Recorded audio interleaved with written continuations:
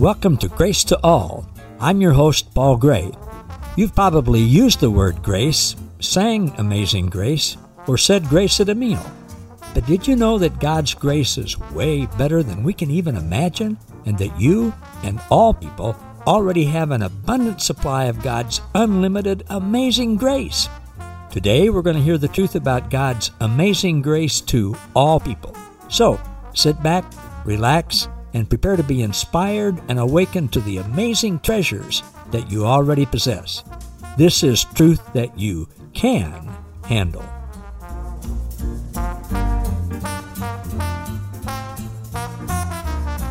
Hello again, everybody. Welcome to another edition of Grace to All with Paul Gray. So glad that you decided to take this time to be with me today. Most of our Bibles have different headings for each chapter, sometimes for subsections of chapters. And in one of the versions that I like, the Passion Translation, in Colossians 1, starting with verse 20, it's titled Heaven's Expectation. Now, remember that heaven's expectation. We're going to build towards that to the end of our little talk today. Heaven simply means the kingdom of God, or God's realm. Heaven is here and now. It always has been. In you, around you, it's everywhere. It's the unseen and eternal realm that's above time and above space. It's not something in the sweet by and by, one day, somewhere out there. No, it's here now. It always has been. God knows and can see the beginning from the end. Look at what the prophet Isaiah prophesied, speaking for God. Isaiah 46, 9 and 10. Remember carefully the former things which I, God, did from ages past. For I am God, and there is no other. I am God, there is no other one like me. I declare the end and the result from the beginning. And from ancient times, the things which have not yet been done, I say, my purpose will be established, and I will do all that pleases me and fulfills my purpose. God knows the end of everything from the beginning. It already exists in the unseen and eternal realm. There is no time or space in the unseen or eternal realm. So, what is God's expectation? God's expectation is that what he has already declared will happen in the end has already happened. He expects that his purpose will be established. What's his purpose? What is God's expectation of us individually and as a human race? Well, we're going to see in this very important passage in Scripture. Colossians 1, starting with verse 20. God initiated the reconciliation of all things to himself. Through the blood of the cross, God restored, past tense, the original harmony. His reign of peace now extends to every visible thing upon the earth, as well as those invisible things which are in the heavenly realm. The Message translation says, not only that, but all the broken and dislocated pieces of the universe, people and things, animals and atoms, get properly fixed and fit together in vibrant harmonies, all because of his death. That's pretty staggering when you see that that has already happened. Now, some people are labeled universalist. They believe that in the end, everyone and everything will be saved. I don't believe that. I believe that everyone and everything has already been saved. That's what your book says, right? That's what Scripture says. We just looked at it. 2 Corinthians 5:19, Paul writes this, God the Father was in Christ on the cross, reconciling the entire cosmos to himself, not counting people's sins against them, canceling them, and he has now committed us, you and me, to the message of reconciliation. That is, telling people about their restoration to favor with God that's already happened. Now back to Colossians 1:20. Here's the Passion Translation. By the blood of his cross, 2,000 years ago, everything in heaven and earth, the unseen and the seen realms, is brought back to himself, back to its original intent, restored to innocence again. It's already happened, folks, for everyone and everything. Now, we talk in religion a lot about being saved. Are you saved? Can you be saved? Who's saved? Who's not? What would it take for everyone to be saved? Well, it would take someone who has the ability to do that, to love and forgive and include and make whole and restore everyone. God would have to have both the desire to do that and the power. Well, Peter writes this, 2 Peter 3:9. God doesn't want anyone lost. He's giving everyone space and time to change. His will, God's will, the will of God, Peter says, is that everyone change their minds about God, themselves, and all people. So God has the desire to save everyone. That's his will. So he has the desire, he has the will to do that. Now, look at what Peter said in Acts 4:12. There is no one but Jesus who has the power to save us. He is the only one whom God has given authority by which we must experience salvation. It's not that we must be saved or else. No, there's no else or else there. Jesus has the authority by which we must experience salvation. God says we must, and Jesus is the one who has the power to do that. God has the will and the desire for everyone to, quote, be saved, unquote, be made whole in every way, and he has the power to do it. That's what it takes, the will and the power. His purpose is that we must experience salvation, the Greek word sozo that we talked about last week, being made whole and right in every way. So, God has the power and the desire to save everyone. So, here's the question. Why would God not want to and not be able to save anyone? I'll wait. Crickets. Right. God made everything initially perfect, and he made us in his image and in his likeness. So, what was the problem? Next verse in Colossians 1:21, the Mirror translation says, your indifferent mindset alienated you from God, not God from you. It was your mindset into a lifestyle of annoyances, hardships, and labors. Yet, God has now fully, this is past tense, God has now fully reconciled and restored you to your original design. He accomplished this in dying our death in a human body. He fully represented us in order to fully present us again in blameless innocence face to face with God.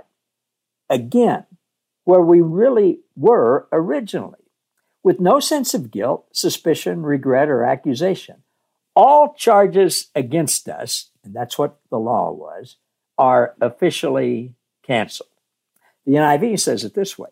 Once you were alienated from God and were enemies in your minds because of your evil behavior.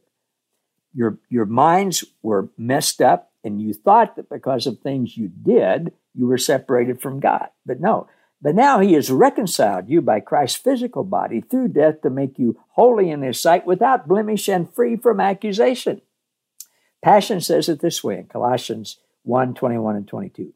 Even though you were once distant from him, living in the shadows of your evil thoughts and actions, he reconnected you, past tense, back to himself. He released his supernatural peace to you through the sacrifice of his own body as the sin payment on your behalf, so that you would dwell in his presence. This is all past tense.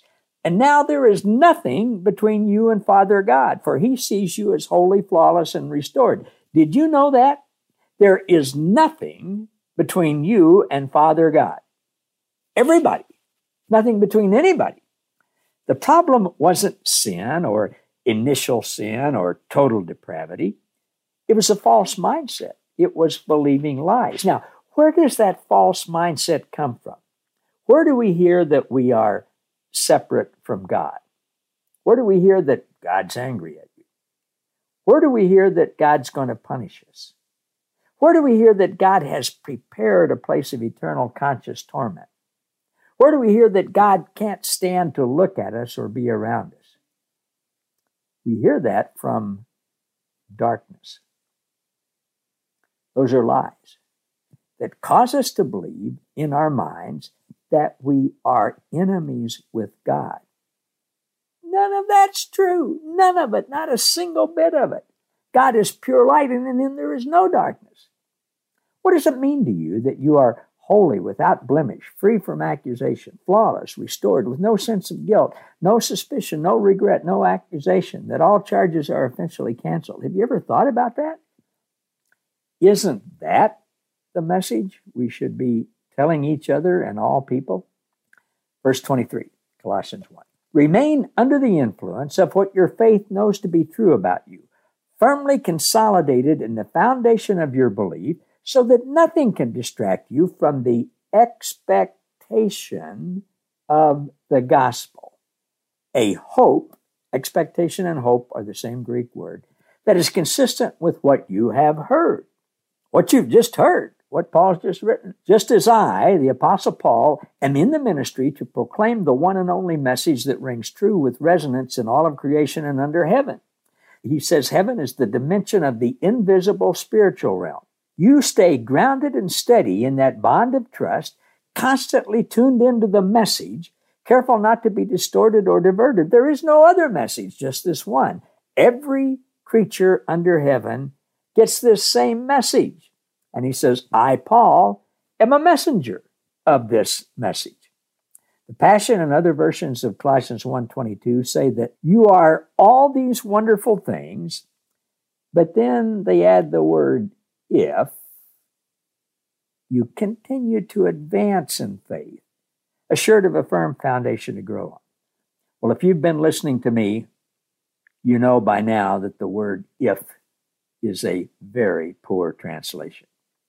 The Greek word is E-I-G-E, and it can be translated different ways. It can be translated since, it can be translated as, it can be translated as if.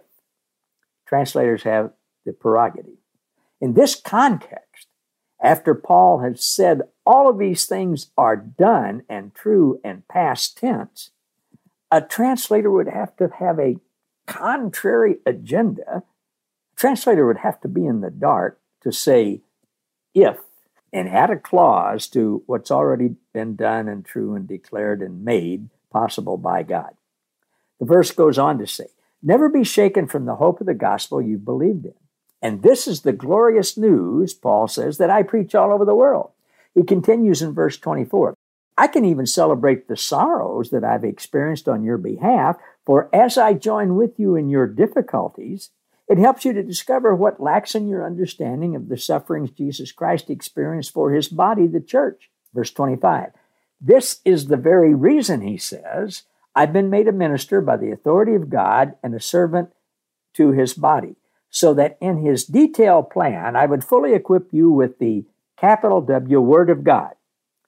The capital Word of God, you know, is Jesus. It's what Jesus says to each of us individually. Verse 26, mankind's most sought after quest, the mystery, which has remained elusive and concealed for ages. Now, this was written by Paul about 2,000 years ago. God revealed this to him. Mankind's most sought after quest, the mystery, which has remained elusive and concealed for ages and generations, is now fully realized in our redeemed, blameless innocence. Mankind's most sought after quest, what man has been doing from the beginning.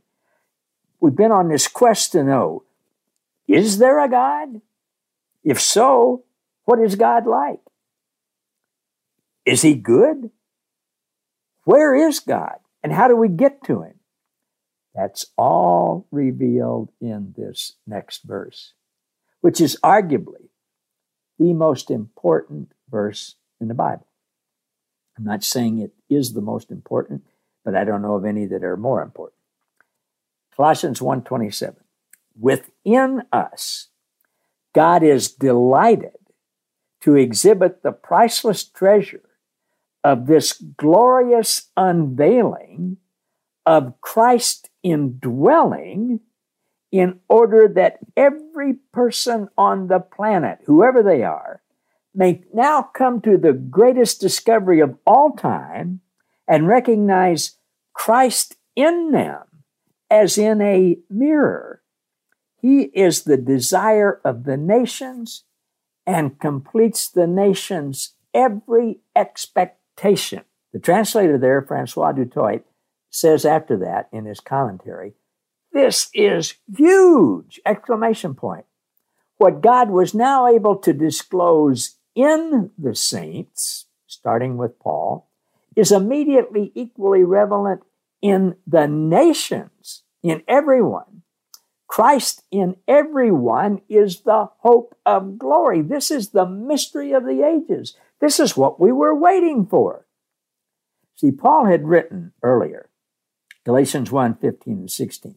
He said, God, who set me apart from my mother's womb and called me by his grace, was pleased to reveal his Son, Jesus, in me, so that I might preach him in the Gentiles, everybody in the world. He said, my immediate response was not to consult any human being. You know why? Paul was smart. He was a brilliant guy. You go around telling people that God showed you that God, that Jesus is in all people and always has been, you lose a lot of friends. Darkness can't tolerate that light. Darkness doesn't want to tolerate that. Darkness wants to believe that we have to do something to get God to come into us. We don't. It's always been there. Verse 26. The Passion says it this way. There is a divine mystery, a secret surprise that has been concealed from the world for generations. But now it's being revealed, unfolded, and manifested for everyone to experience. Living within you is the Christ who floods you with the expectation of glory. This mystery of Christ, embedded within us, becomes a heavenly treasure chest of hope, filled with the riches of glory for his people, and God wants everyone to know it. And we get to tell them. Passion says it this way, 28 and 29. Christ is our message. We preach to awaken hearts and bring every person into the full understanding of truth. It has become my inspiration and passion in ministry to labor with a tireless intensity, with his power flowing through me, to present to every believer the revelation of being perfect in Christ Jesus. Oh man, this is such good news. The Mirror says this is our last verse today, 2 Corinthians 3:18. Paul writes this, now we all, with new understanding, see ourselves in Christ as in a mirror. The days of window shopping are over, walking by looking at other people, wishing we could be like them. In him, every face is unveiled. In gazing with wonder at the blueprint of God displayed in human form, we suddenly realize that we're looking into a mirror. where every feature of his image, articulated in Christ, is reflected within us. Every feature. The Spirit of the Lord engineers this radical transformation. We are led from an inferior mindset to the revealed endorsement of our authentic identity. The Spirit of the Lord engineers this radical transformation. We are led from an inferior mindset to the revealed endorsement of our authentic identity, who we've always been. And then he writes this in parentheses. We've got our mask off, and God's brilliance is bouncing off our faces. We are glowing from knowing. I encourage you to write that down. Write it on your hand. Get that. We are glowing from knowing. Friends, when you come to the place where you know that you know that you know in your heart that Christ is in you, and he's always been there, and it was his doing since before the beginning of time, not anything that you had to do. When you know there's never been any separation between you and God. The only problem has been in your mindset. When you know that, you just glow. You are glowing from knowing. Folks, this is the most exciting news there is. This is the really good news. And next week, what I've got to share with you is so exciting, so amazing, so earth-shattering. I can hardly wait till then. But I've got to. So, having said that, I'll leave you glowing from knowing and see you next every time. Thanks, everybody. Love you all. Thank you for listening to Grace to All. For more about us, how we can serve you, and our special guest, please visit www.gracewithpaulgray.com. Don't forget to subscribe to the podcast so that you never miss an episode, and to join our Facebook group, Grace to All, where you'll be inspired and awakened to more truth that you can handle.